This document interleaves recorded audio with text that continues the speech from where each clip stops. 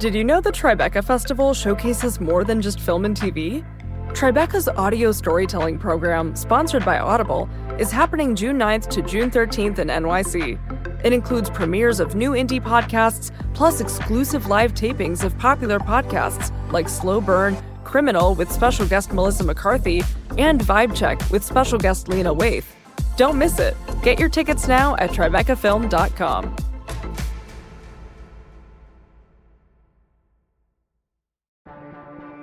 Get ready to laugh out loud at the Tribeca Festival, June 5th to June 16th in NYC. Experience hilarious talks, comedy specials, and feel-good films with your fan-favorite comedians like Hannah Einbinder, Judd Apatow, Neil Patrick Harris, Tig Notaro, and more. You have to be there. Get your tickets now at tribecafilm.com. Just how worried should we be about the future of American democracy? I'm Zach Beecham, and I write for Vox about democracy, liberalism, and the political right. And this week, I'm your host for Vox Conversations.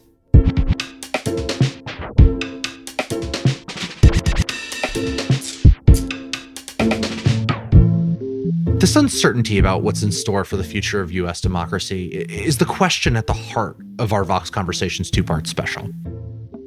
Recently, I published a feature called How Does This End? On the long-term prognosis of America's political system that kicked up quite a bit of conversation. In the piece, I argued that the American democratic system was breaking down, creating greater risks for violence and a slide out of democracy altogether. And the worst part is that all the best ideas for fixing things seem unlikely to happen at best. So the future for democracy is not looking bright in the United States. In this two-part special, I wanted to spotlight two voices in the discussion who have unique and interesting thoughts on the key issues at stake.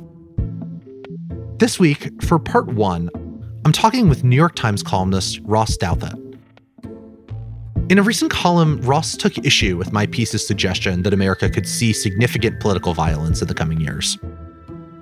We ended up finding a lot more common ground in our conversation on this particular issue than maybe you might have expected coming in. But we disagreed pretty starkly over just how much of a threat the Republican Party poses to democracy. I hope you enjoy listening to us argue as much as we enjoyed arguing, which is to say, a lot.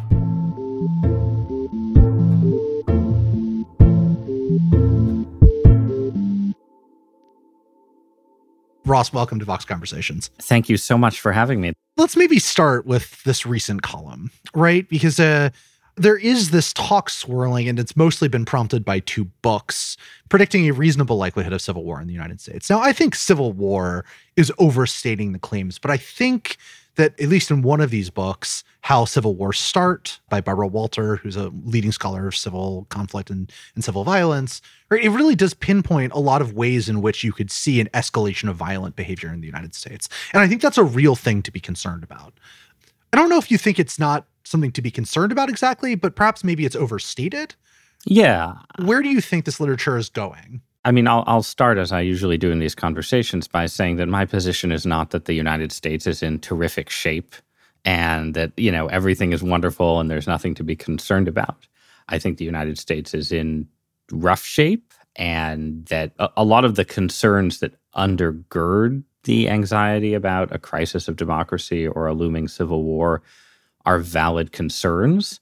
But one, I do think there's sort of a tendency in the world for which I write, which is, the world of mostly liberal New York Times readers and includes some of Vox's, I would say, mostly liberal audience. There's a tendency to leap from things are bad in various ways to everything's going to collapse any day now. The next election will be the last free election in American history. I see this stuff on my Twitter feed a fair amount from a variety of people, and I hear versions of it from people who I know in real life. So I think it's useful to push back against that a little bit, because I think that anything is possible in history. But I do think there's a sort of overstatement of the scale and nature of the risks that we face. So that's sort of my preface. And we can start with the Civil War stuff, because My guess is that it's a place where I'm more likely to get you to at least half agree with me than some of the other crisis of democracy stuff, right? But so the idea that America is headed for a civil war, right? So there's two issues here, right? So first, if you say America is headed to a civil war to a normal person who is not deeply fluent in political science literature and, definitions of what counts as an armed conflict and so on, this evokes our own American Civil War, which was a rather serious sectional conflict in which hundreds of thousands of people died. It evokes the breakup of the former Yugoslavia. It evokes the Syrian civil war, and so on, down a list of really serious armed conflicts in which lots and lots of people have died. And I don't think that seems terribly likely in the United States as it currently exists for a variety of reasons. We are very polarized, but our polarization isn't really sectional at all in the way, it divides within states and regions that are sort of urban and rural, urban versus rural divides.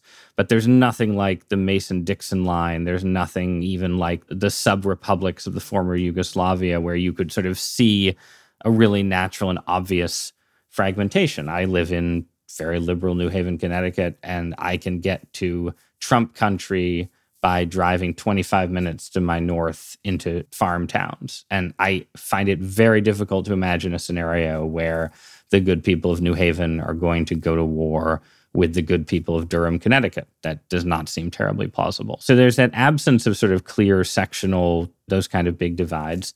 There's a monopoly on force issue, right? Which is that the United States military shows no clear interest in either splitting or fragmenting internally or in becoming a political actor in its own right. The U.S. military, whatever its flaws and problems, the leadership of the military has zero interest, as far as I can tell, in exercising real power in the United States. And to the extent that it has any interest, and we can get into this later, but it sees itself as sort of safeguarding democracy. You saw this vibe very strongly from the chairman of the Joint Chiefs of Staff during the crazy months after Joe Biden defeated Donald Trump, right? So you don't have a military that's either likely to break into warring factions or likely to sort of act as some kind of occupying force in a sectional conflict.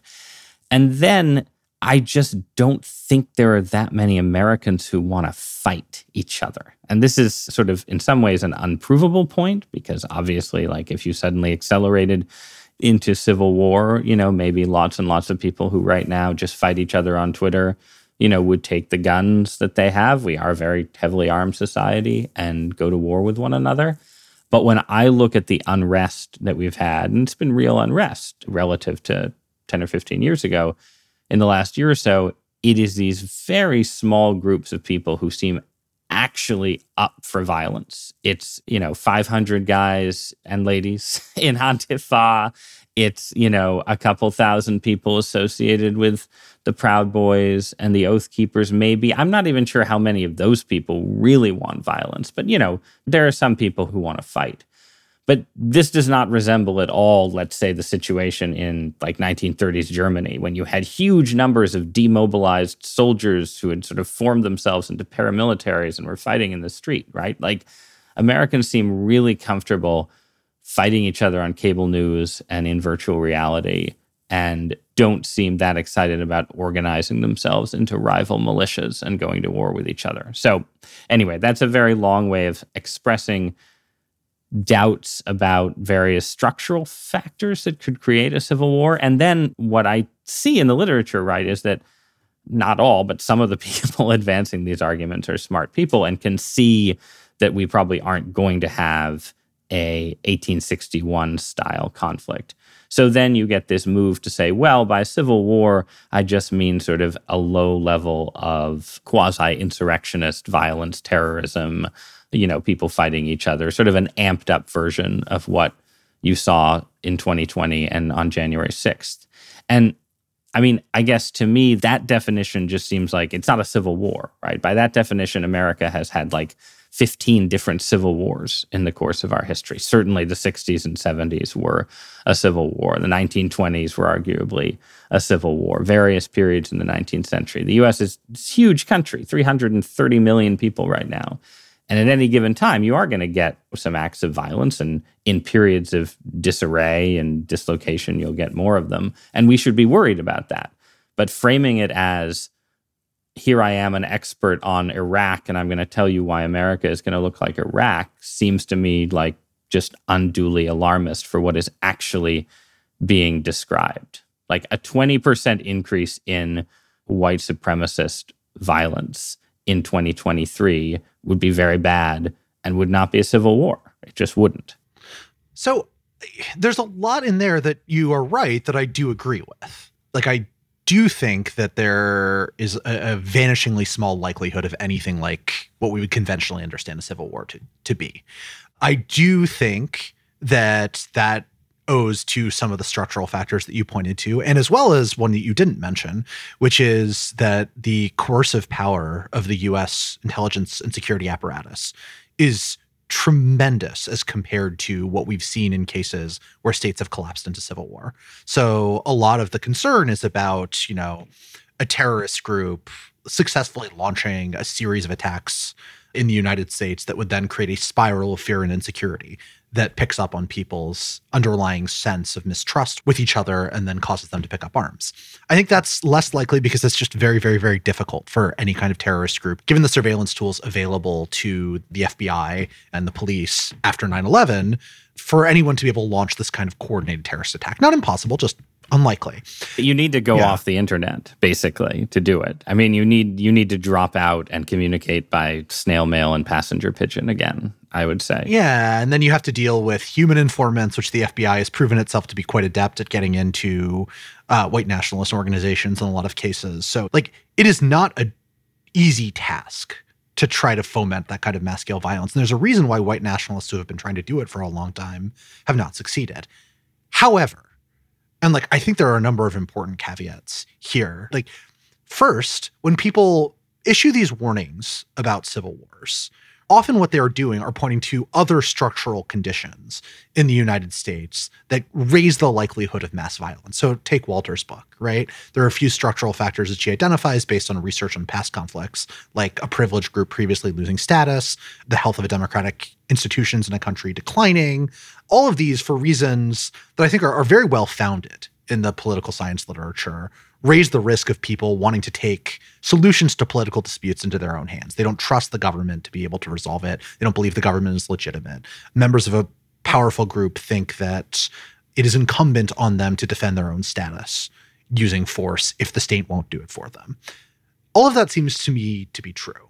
And as you rightly pointed out, we've had periods of intense civil violence in the past, which don't meet the 1861 definition of civil war, but have had tremendous impact on our politics, right? Take the period after the Civil War itself. What you saw during Reconstruction was, in effect, a kind of second civil war run via insurgency, where the Ku Klux Klan and other white supremacist groups attempted to terrorize white Republicans and most notably freed slaves into ending the experiment in multiracial democracy in the South.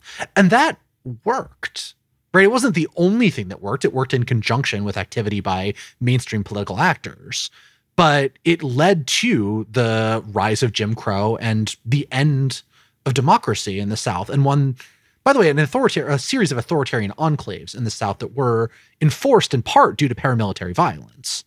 And in the 1960s and 70s, you had these mass waves of bombings that a lot of people have memory hold.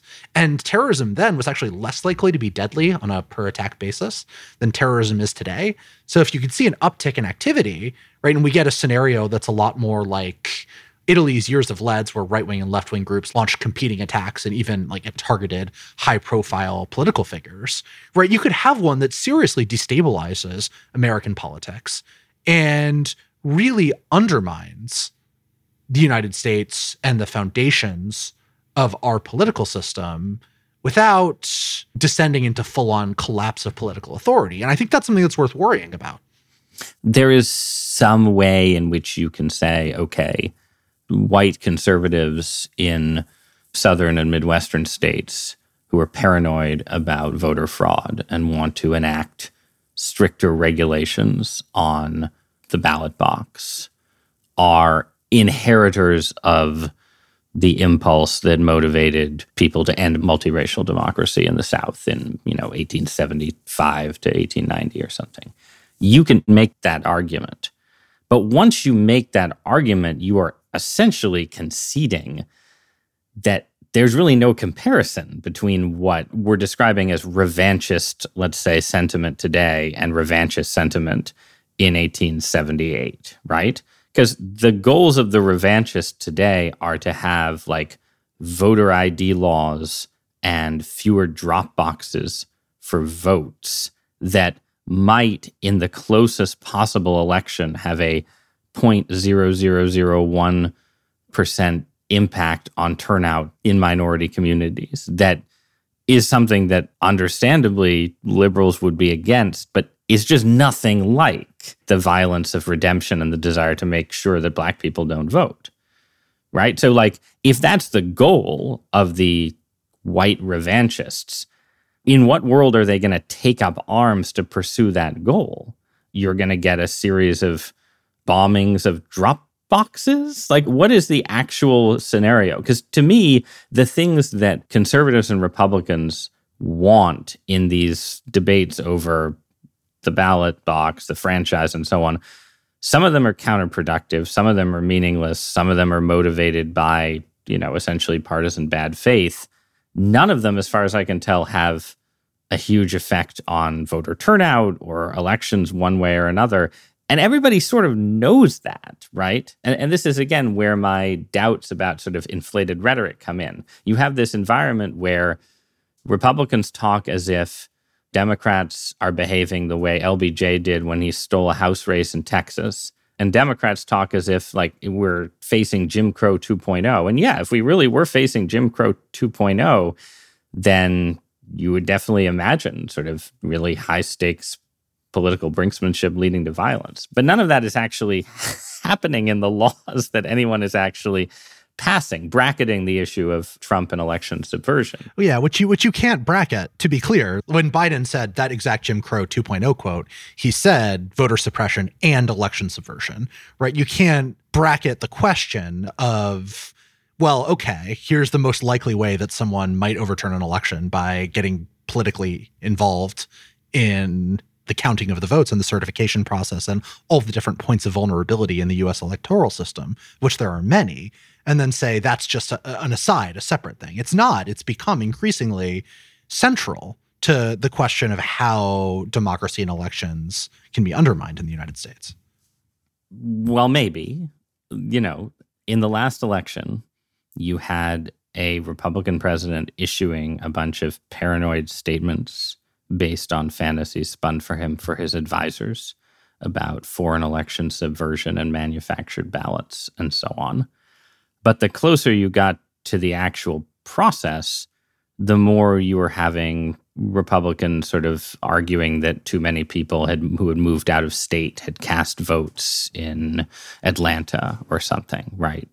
Which again is an argument about election law that takes place extremely on the margin of actual outcomes and only mattered in this case because the Georgia election was so incredibly close. And again, I don't see, and we will find out, I guess, when they actually occupy election offices, but I don't see a large number of Republicans who are poised to get elected and just stuff the ballot box or just sort of take a bunch of tranches of votes and throw them out. In fact, if that happened under the incredible scrutiny that we now have for all of our elections, the lawsuits would be immediate and court intervention would be swift, right? And again, just the way I'm talking about this, I think just suggests that we're just operating in a different landscape than the landscapes of these analogies, which is not to say it's a good landscape. It's a polarized, hyper-partisan, paranoid landscape that could contribute to some sort of spasms of protest and violence. But it's just not like redemption in the late 19th century. There is no large-scale Republican constituency for instituting laws and measures that would actually constitute Jim Crow 2.0. That constituency doesn't exist.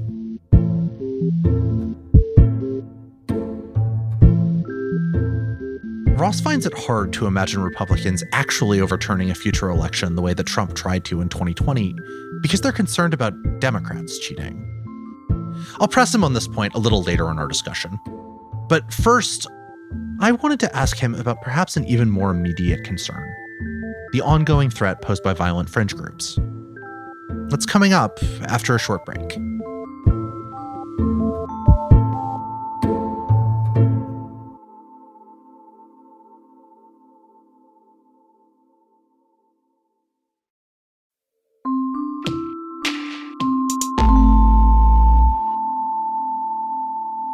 I do want to get into the point about election law in a second, but I want to stick with this violence claim first, because I think there's an important difference that's worth teasing out, which is it is not the case that the mainstream Republican Party wants a return to, I don't know, let's say pre-1965 America in terms of civil rights, but that's what the fringe wants. And that's where the violent actors come from in the United States. The greatest violent threats in the United States right now emerge from white nationalist groups and paramilitary organizations that really do oppose the current political order wholesale and really do oppose the idea of a multiracial democracy.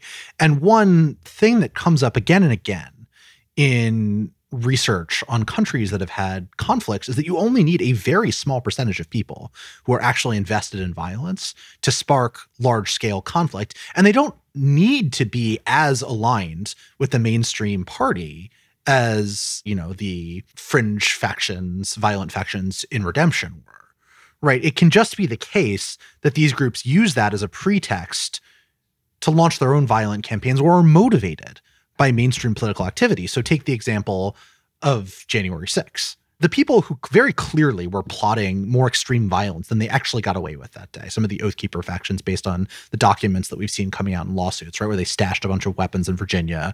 Like these people were preparing for serious violence. You have plenty of groups in the United States that are interested in doing that. And the point is that mainstream political controversies, even if there's not an explicit, I want you to act in a particular way. When Trump says things like the Proud Boys stand by, I believe is the exact quote, these groups take that as a message. They take these mainstream controversies as symbols that politics are moving in a more extreme direction, and that can motivate them to act more violently in ways that I think like very clearly could spark larger scale violence than we've seen right now. Like Timothy McVeigh style bombings of federal buildings are not out of the question. Right, but they're never out of the question. I mean, the Timothy McVeigh bombing of the federal building happened in the midst of the 1990s, which we now remember as sort of, you know, the peak of American self-confidence and political stability, which is... But scholars of right-wing militia movements also see that as a peak rise in those kinds of activities that declined somewhat in the 2000s, but then sparked again under Obama and has continued escalating since. The mainstream remembers it as such, but for the militia movement, the 90s was a boom time. And that indicated an underlying propensity towards violence that, well, gave us Timothy McVeigh. Right. But I guess all I'm saying is that, yes, in any given moment in American history, you could get a Timothy McVeigh figure. I think it's harder to launch that kind of plot maybe right now than it was 20 years ago for some of the reasons that we were just discussing a minute ago. But sure, you could have a Timothy McVeigh figure, and you can imagine all sorts of scenarios. Although I do think groups like the Oath Keepers and the Proud Boys, who were the most involved, as far as I can tell, in January 6th, even they don't want to return to Jim Crow. I mean, the Proud Boys like to brag about how multiracial they are and all of these things. So, you know, even there, these are guys sort of caught up in a narrative of sort of elite betrayal and elite corruption that is racialized, but is not quite the same as the KKK.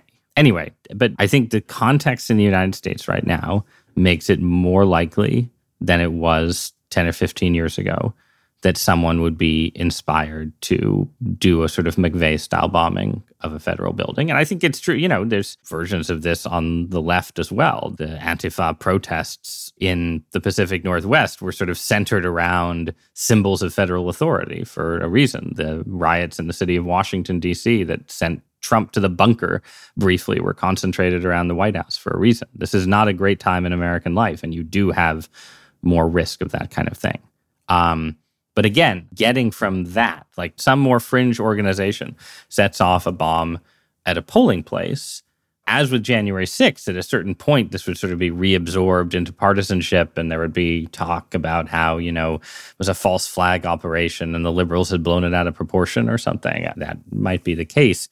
But it's not like they'll set off the bomb and then the next day Brian Kemp will say, well, we're going to declare martial law in Georgia and shut down all voting in African-American precincts, right? Like, that's not going to happen.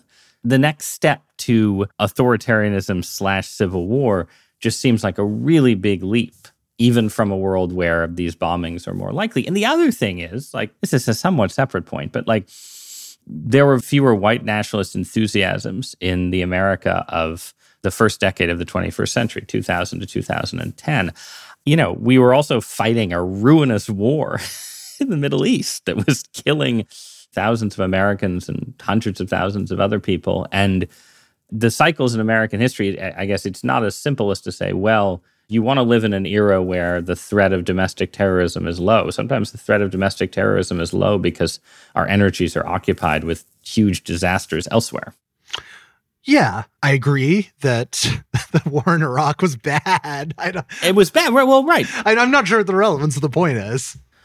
Well, the relevance of the point is that the war in Iraq was the fruit of a political establishment, a Republican Party with some support from centrist Democrats, that in a way modeled the kind of elite consensus in the service of national unity that often gets treated as the alternative to the sort of chaotic, populist, discombobulated era that we're in right now. And I'm just saying that those periods of, national unity and sort of centrist agreement can have their own big problems too. So I'm objecting to romanticizing the national moods and situations in which you don't have any danger of populist rabble-rousing shading into political violence. That's all.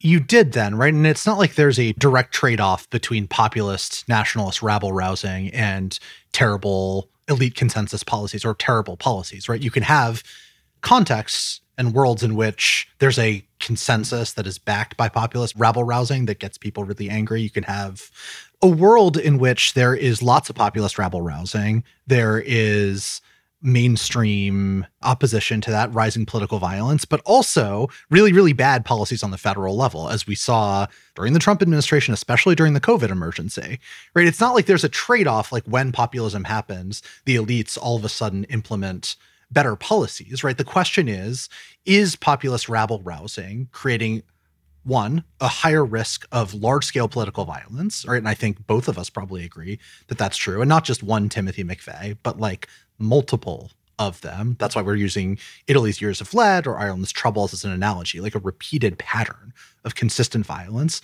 And two, your point about Antifa, I think, is significant because a lot of people on the left downplay this, but I think conservatives really do take these kinds of groups as being threatening, right? There's a real sense that when these guys get out in the street and fight or riot around a federal building, that's concerning. And that's especially concerning on the fringe right. They see this as a real threat to political order. So in the hypothetical, there's an attack on a federal building or something like that, or there's another shooting at a Black Lives Matter protest. It's easy to imagine Antifa people responding by treating the Proud Boys or whoever they're clashing with more harshly, more violently, and that producing a backlash. And so like you do have this component on the left that is likely, or at least raises the possibility of there being a cycle of mutually escalatory violence. This is the question, right? Which is how likely is that kind of escalatory spiral? And I think that we created these extremely weird conditions with COVID and lockdowns and Donald Trump being president that sort of temporarily suspended a lot of the, normal things that Republicans do, and created an environment where mass protest became more likely than it had been really in decades, and, a sort of environment of ideological excitement, shall we say, in elite institutions, including the one I work for. And then that there was kind of a feedback loop between that and right-wing paranoia about election theft culminating in January 6th. So I think you can see in 2020 a version of the kind of feedback loops that you're describing. On the other hand, after January 6th, right, there was a lot of talk about how, well, this was going to be this big inspiration for the far right. And you had all of these Republicans who thought Joe Biden was not just a illegitimate president, someone who'd literally stolen the election from Trump. And there was a lot of fear that the escalatory spiral was just going to continue. And it was going to be January 6th meets Portland in the summer of 2020 with, sort of anti-Biden terrorism around the country. And none of that happened. Maybe there were like 400 extra people joined the Oath Keepers or something. But the Proud Boys, I think, started fighting with themselves and feuding.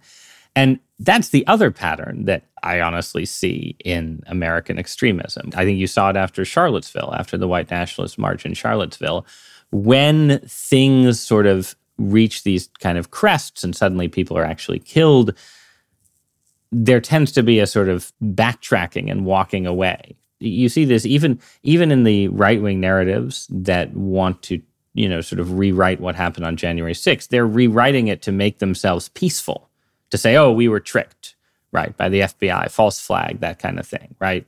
And after Charlottesville, the white nationalists basically fell apart for a few years and then sort of in the crazy environment of 2020 reconstituted to some extent. But I guess I just think that suggests wait, hold it. For every escalatory tendency in American life, there's also a tendency to be like, well, man, that was a little crazy. Let's not do that again. But what actually happened after Charlottesville was that the white nationalists as protest movement fell apart. What you see if you go to fringe spaces then is there was a turn towards violence. And we saw that in the Pittsburgh synagogue shooting and the attack at El Paso, a spate of killings by Atomwaffen, which is a fringe right group. What got discredited after Charlottesville was attempting to march in the street and act like a normal political movement. And that led, if you look at the dynamics on the forums, to lots of people getting killed, like the worst act of anti-Semitic and anti-Latino mass violence in American history. So I don't see that as a particularly positive example. And to make matters worse, and I think this gets to the sort of fundamental disagreement about democracy here, we're creating these conditions, which you describe as sort of free conditions in 2020, but we're creating the conditions again for a contested election in 2024, in 2028, by virtue of the increasing politicization of election administration in the United States. And I agree that mainstream Republicans are casting themselves as peaceful victims, right? And even Tucker Carlson and the kind of like January 6th false flag propaganda basically lies, I would say, about what happened that day. But when you create a narrative of illegitimacy surrounding the federal government and the nature of election administration itself, you create the conditions for people to reject the outcome if they don't like it. And some will reject it violently and others by using the force of law. And the wave of efforts to undermine the nonpartisan structures that had traditionally governed our election administration system, I think, are truly breathtaking that have happened since 2020.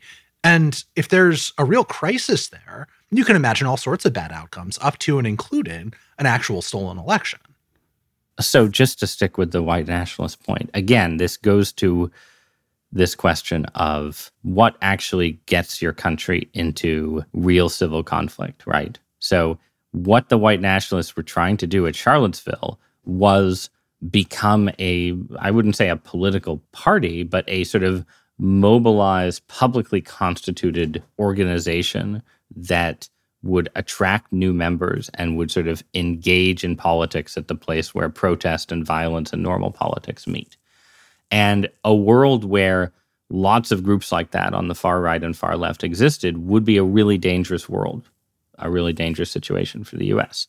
So the fact that they sort of fell apart and fragmented, and instead you got a wave of lone wolf killings and assassinations, it's not good to have lone wolf violence, but it's a different kind of thing, That's all I'm saying. It's a different kind of thing from the scenarios where you have sort of organized groups opposed to the state trying to launch violence. You need at least that to get to the Irish Troubles or the Years of Lead. You can't just have lone wolves. You need to have at least that. And so having things break apart and have a turn to lone wolf violence is, from the point of view of the stability of the U.S., a better scenario, no matter how terrible these specific crimes are themselves. So that's one point. Okay, what are the breathtaking acts of subversion? Because it seems to me, and you can tell me why I'm wrong about this, but it seems to me that basically the United States has, with Donald Trump and what he tried to do in 2020, this sort of weird, like, one neat trick problem, right? Where it's like, oh, you want to overturn an election. Well, guess what? If it comes down to one state and we can just find one governor who sends a rival slate of electors to Congress, then because of the vagaries of this weird 19th century law, we can get an overturned election. And I think that that is actually something worth worrying about, right? I agree that that's something worth worrying about. But it's something that you could probably fix just by reforming the Electoral Count Act in various ways. And there's sort of complicated questions that I haven't resolved for myself about what the role of the courts is in all of this and how you sort of ensure a kind of last line of political defense against electoral subversion. Like, do you make it the Supreme Court? What do you actually do? And when I figure out what I think about that, I guess I'll write something about it. But again, if you have this sort of one neat trick scenario where the biggest threat of electoral subversion could be undone by a bipartisan bill that Mitch McConnell might support, then I'm less inclined to say, well, this is a sign that structurally the U.S. is headed towards civil war or authoritarianism. It's more like combine this particular demagogue and this particular flaw in our system, and you could get an 1876 or whatever style constitutional crisis. Yeah, that would be bad. But it's different from saying, here are the 17 structural forces that are going to turn the United States into Viktor Orban's Hungary, which is not, as far as I can see, going to happen. So I think that could happen, right? And I think it could happen not in the next few years, but over the course of the medium term, right? We're talking the next 10, 20 years or something like that. It is not crazy to imagine that scenario happening. The U.S. turning into some version, a not exact carbon copy, because for many reasons, right? The Hungarian political system the electoral system's nationally controlled, whereas ours is devolved. The controls on the press in Hungary are not conceivable in the United States, the degree of government hegemony there. But there are lots of different ways. We have a long history of subnational authoritarianism in the United States. And we kind of modeled it, actually, especially in the Jim Crow South, which were typically remembered as racial apartheid, but also were a case where the Republican Party couldn't win by virtue of the way the law was structured. And there are lots of different reasons to believe that we are moving in that direction, right? So for starters, we have electoral institutions, the big picture ones that enable a set of voters, especially white, rural, conservative Christian voters, who are inclined to believe their status is declining, to have outsized influence over the political system by virtue of the way the Senate and the Electoral College are set up. And to a lesser degree, the House, honestly, because the House privileges people who don't live in cities. To a smaller degree, maybe than assumed, you have one party that's much more willing to engage in gerrymandering and suppression, targeting the other party's voter base than the other one. And gerrymandering, we can debate how effective voter suppression tactics are. I think there's a lot of evidence that voter ID isn't as bad as people think, but there's reason to doubt that would continue to be true for a long period of time. It's a complicated story, but gerrymandering's not. Right, it is clearly a very effective way of cementing control over state houses. And while Democrats didn't do as badly as many feared, in part due to counter gerrymandering, which I think is deplorable and a mistake on their part, setting that aside. Why is that deplorable? Counter gerrymandering?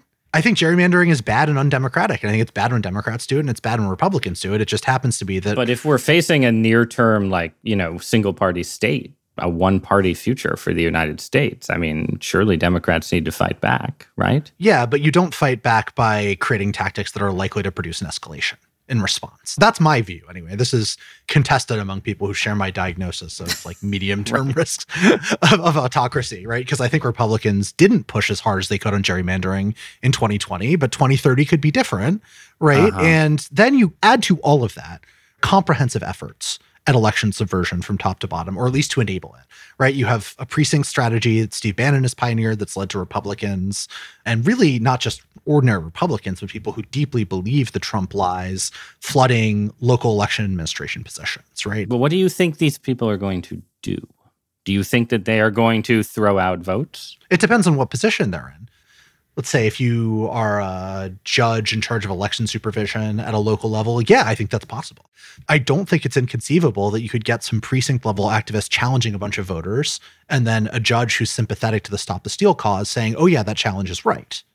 And then you could have state legislative activity where you're seeing a bunch of it, right? Like there's an interesting new report that came out from the Voting Rights Lab that looks at a number of different states and the authority that those states have legally from the political areas to basically seize control of electoral systems. And do what? What are they going to do when they seize control? Well, I mean, we can run through a billion different hypotheticals, but one is, let's say a local administrator does throw out ballots on what I take to be flimsy grounds. It's upheld by a local judge. How many ballots does he throw out? He's throwing out like 30% of the ballots, or like 0.0001%? This is I'm not sure what the value of speculating like that is, right? Well, because you're creating a speculative scenario where literally the United States is turning into an autocracy.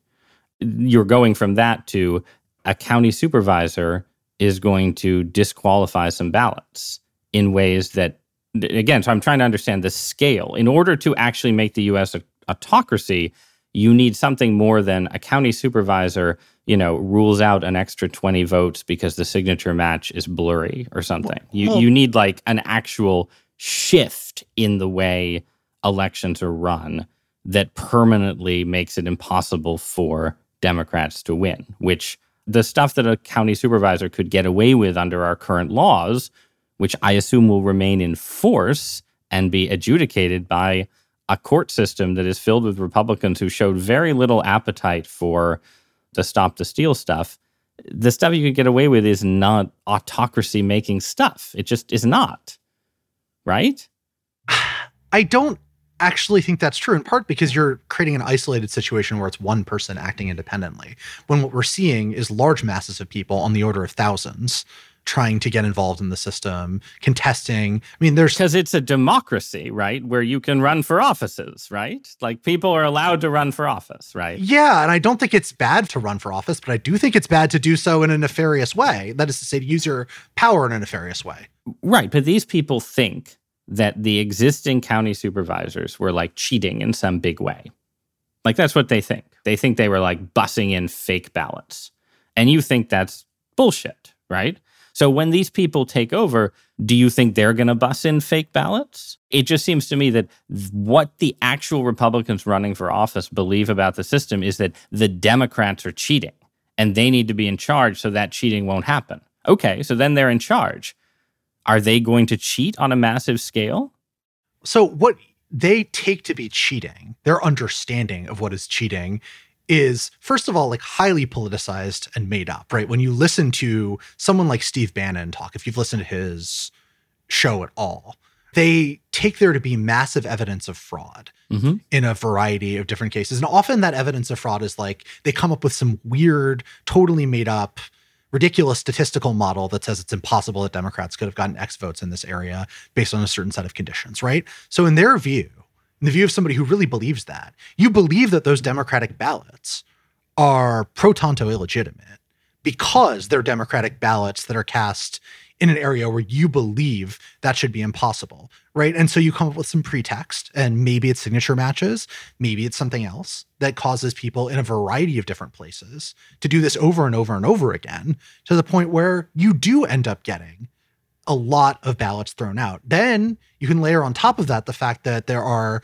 taken in a state like Wisconsin, you have a Republican legislative majority that has gerrymandered itself into near permanent control right? Now you have a Democratic governor, but that won't last forever.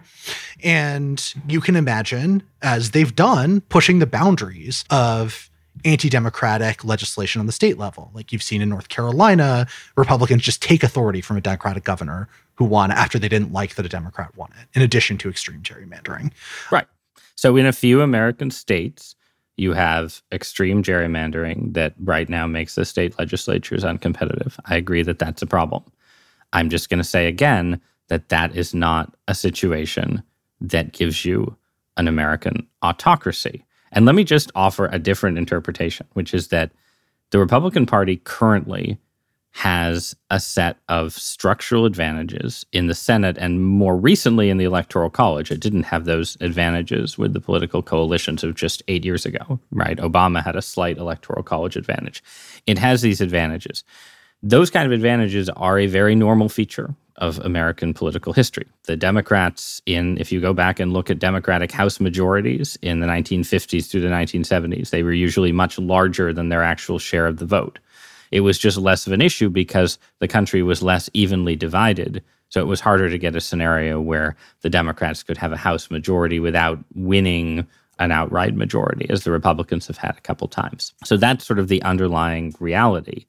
That reality, though, is being overstated by Democrats who are convinced that they actually command majority support from the American public, when in fact they do not. So in 2016, Donald Trump won the presidency with a minority of the popular vote. However, the majority of Americans did not vote for Hillary Clinton in that election. In fact, if you look at the national House popular vote, the majority of Americans voted for Republican candidates. And if you combine that with the fact that the Libertarian vote was larger than the Green Party vote, you end up with actually slightly more Americans voted for right-of-center presidential candidates than left-of-center presidential candidates. So the outcome of the 2016 election, which was basically power sharing between the Trump wing of the Republican Party and Mitch McConnell, actually tracked pretty well with what the American public cast its ballots for in 2016. Then in 2020, Joe Biden could have lost the Electoral College. It's absolutely true. But he didn't, and the Democrats have control of all three branches of government. And basically what we've seen in every midterm election, or almost every midterm election going back 20 years, is strong swings against the incumbent party. So you have an evenly divided country where the Republicans have this slight advantage based on Senate apportionment and the Electoral College. And that's a big problem for Democrats. It's not autocracy. It's a problem that requires Democrats to make some tactical choices that they don't particularly want to make, that they don't think are fair, where they have to move slightly to the right of where the median voter is. And, that's just the reality of the situation. But it's talking about it like it's a world where Democrats are unable to win elections and have these clear majorities and are living under minority rule is just false to the actual distribution of public opinion and what people are actually voting for. But I'm not saying that the existence of the Senate and the Electoral College themselves are what make a future of autocracy more likely, nor am I saying that we are, in fact, in an autocracy, right? Like you've set up this sort of straw man position that sounds like a Daily Kos comments poster rather than the actual argument here. No, you said you were the one who used the word autocracy first. I would never use it because it's a terrible word that doesn't actually describe what people are using it to describe. But I've lost that battle. Sure. Autocracy just means dictatorship or non-competitive elections or something. Sure. So if we can take this popular definition that your objections to are registered, right?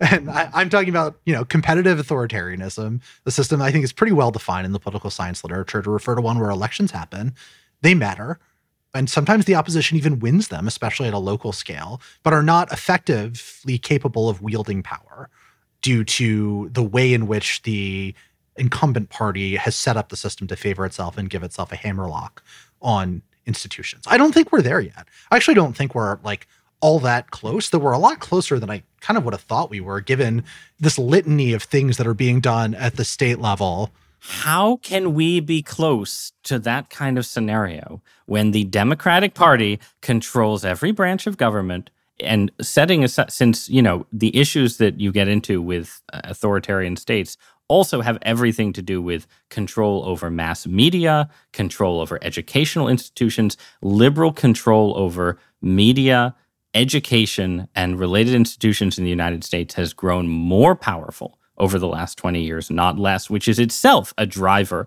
of populist backlash. Even the military, the leadership of the military, is more progressive and less right-wing, clearly, than it was 10 or 15 or 20 years ago. The scale of progressive power in the United States is simply too vast to make this kind of scenario that you are sketching, where changes to electoral rules lock in Republican power for 25 years, to make it imaginable. Donald Trump stealing an election is imaginable. Yes, and that, I think, is the kind of thing that could create the conditions, given all of these other factors that we've been talking about, right, for long-term and consistent Republican control. That is to say, a changing of the rules to accommodate Trump's preferences, which you're already seeing in states across the country, right? Like how many bills attempting to suppress the vote or create political control were introduced last year, and then hundreds of them were passed. There's no evidence that any of these bills actually suppress the vote. There is some evidence. The evidence is, again, at this, all right. I also think that this point about control over other institutions, right, it's sort of missing the point. Like, if we want to talk about education, we could talk about the way in which a various different series of bills called critical race theory bans are banning books from schools, are preventing anti-American ideologies from being taught. That's a text of a bill that was just introduced recently, right? There's a wholesale effort to exert social control. Right, but that's just something liberals are against. That's not a crisis of democracy. That's just like democracy. Well, no. You're the one who brought up education here and said that education, liberal control over education is a kind of coup-proofing, right? And my view is that there's a wholesale effort by the Republican Party in a turn against the idea that political institutions and educational institutions should be insulated from political control in a certain sense, and especially political ones, right? Like, it's like there are all of these people doing all of these things that create the conditions under which it will be harder and harder for elections to remain fair in the long run. And yes, Democrats control institutions right now, but not so effectively. They couldn't pass a fairly minimal voting rights revision that would have done some things, but wouldn't have fixed all of these underlying problems. It's sad that the John Lewis voting bill failed. It's sad that the freedom to vote bill failed. In my view, anyway, I think those are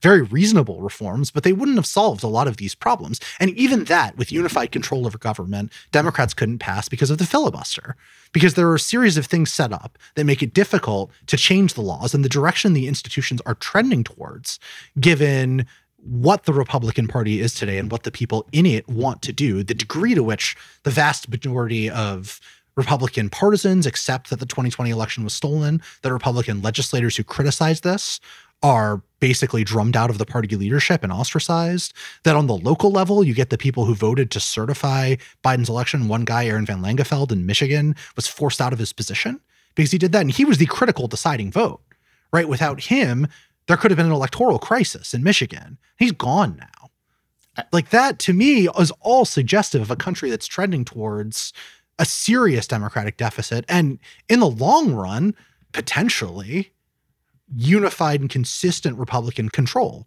over democratic institutions.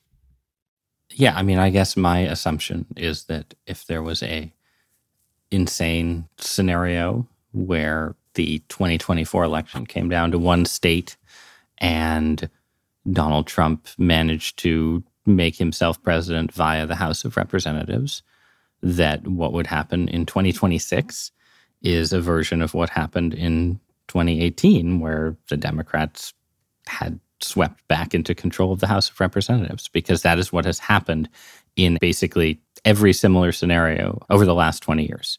And I just don't see a systematic Republican agenda of effective voter suppression, not a bunch of bills mandating voter ID and limiting drop boxes. The Republican bills that have passed basically have partially restored the election status quo that preceded the pandemic, which, whatever else it was not a competitive authoritarianism. It just wasn't.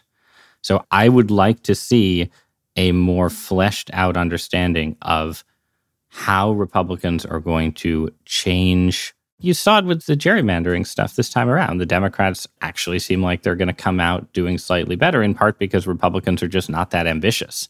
And in a bunch of states, we're too worried about going for the really strong gerrymander because it would make a few of their seats vulnerable. Like, that doesn't seem like a party that's confident about, its stranglehold on American democracy. It seems like a party operating, as both parties are, in a highly competitive 50-50 polarized environment, which may disappear. But if it disappears, I think it's more likely to be because one of our parties figures out how to actually govern the country than that Steve Bannon succeeds in rigging all of our elections.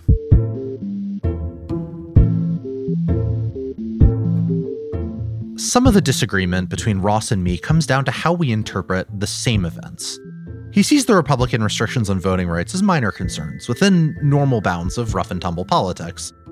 I see them as part of a broader anti-democratic agenda, one being enacted by a party that is no longer interested in sharing power with its opponents. But some of our disagreement is about what may or may not happen in the future. What needs to happen for one of us to admit that we got it wrong? That's what we discuss after one last quick break.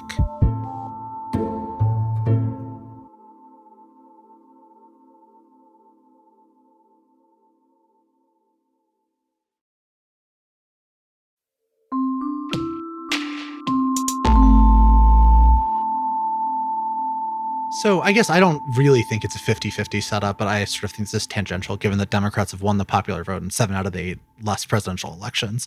But I guess we only have a few minutes left, so I want to close with a question for both of us. I think a challenge, which is, what would it look like to be proven wrong? Because both of us have been talking probabilistically, right? Like, a lot of my argument is that we are trending in a direction, but it's not inevitable. And your argument is, well, it doesn't look like Republicans are the kind of party that I'm afraid that they are, or it doesn't look like large-scale violence is going to happen. In a certain sense, that sets both of us up for making non-falsifiable predictions, because we can both say, well, we said there was a probability. So what does being wrong look like? I'm trying to think this through on my own, maybe think out loud while we're talking, because I'm not sure what a fair benchmark is, given that it's reasonable to speak probabilistically here. There are slightly separable questions here, right? And this sort of civil war and violence question, for me to be wrong, for me to be substantially wrong, would be the emergence of forms of political violence that actually sort of interface with political institutions. So a world where under President Donald Trump in 2026, Gavin Newsom has called out the California National Guard and closed the borders for whatever reason, right? Or, is effectively like operating as if California is an independent state. That would prove me wrong. I think things on that magnitude would prove me wrong. I don't think a few extra white nationalist terrorist attacks would prove me wrong. And then on the competitive authoritarianism question, I think that if you had basically a world where Republicans won control of the House and Senate and the presidency every cycle for how long has... we have some disagreements about Hungary too, but let's just How long has Orban been in power? At this point, since 2010. Right. So let's say 12 years, Republicans never get a majority of the vote, and they, always have unified control of government. That would prove me wrong about the existing and likely future balance of power in the U.S. So I think on my end, what would count as being wrong would be a scenario in which you see, for a similar period of time, say 12 years, little evidence of successful Republican strangling of political competition in a large-scale way. So, voter ID laws continue to do nothing for a long period of time, which is possible, but that's not the only plank, right? Like, there's no election subversion of any kind. Democrats become more competitive again in states like North Carolina and Wisconsin at the state level. Right, just a general consistent trend of the things that have looked like they are anti-democratic features, not of the American system, not suppressing competition. And then on the violence side, it's a bit harder because I'm not predicting that we go into a civil war, and I'm saying that it's likely that under certain conditions you could see a much larger amount of political violence. So maybe it would be something like a collapse in the number of militia movements, not just movements, but like the popularity of these movements and their activities, would suggest to me, in the next few years anyway, that fears of violence were considerably overstated if they start falling off in the way that they did in the 2000s again. That, to me, would be a benchmark that would suggest I was wrong about this. Yeah, I mean, my guess, I think we have less, as listeners can tell from the intensity of the conversation, I think we have less disagreement in the violent civil war space than in the competitive authoritarianism space. My expectation is that the current risk of political violence will sort of hold for, 5 or 10 more years at least. Like, I'm not predicting a sudden fade, although I was hoping for, a post-COVID economic boom that would sort of create a new era of good feelings, but that seems not to be in the offing at the moment. Yeah, Omicron has not been great. And that's the thing, right? Since we've been talking all about the future, there's so many things that are going to happen that neither you nor I are going to be able to predict. That is the difficulty with the future. Yes, it has a way of doing that. Well, thank you for having me, Zach. This was a lot of fun. Yeah, I had a great time with some agreement, some spirited disagreement, but like on the whole, I feel like I learned a lot. I hope listeners, you all did too. Take care, Ross. This has been great. You as well. Take care.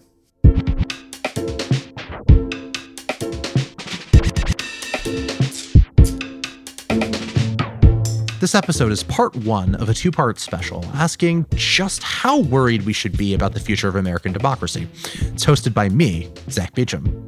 Be sure to catch part 2 next Thursday when I talk with political scientist Lee Drutman to explore the question, is it time to do away with America's 2-party system? Vox Conversations is produced by Eric Janikis. Our editor is Amy Drozdowska. Paul Robert Mounsey mixed and mastered this episode. Our theme music was dreamed up by the mysterious Breakmaster Cylinder. And Amber Hall is the deputy editorial director of Vox Talk. If you like the show, let us know. Room for improvement? We want to hear that too. We're curious to know what you think, what you want more of, and what we could make better. If you have any ideas on these topics or for future guests or things to discuss, send us your thoughts at voxconversations@vox.com. And hey, if you did like this episode, share it with your friends, and please rate and review and subscribe. And join us on Monday for a brand new episode of Vox Conversations with my friend and yours, Sean Illing.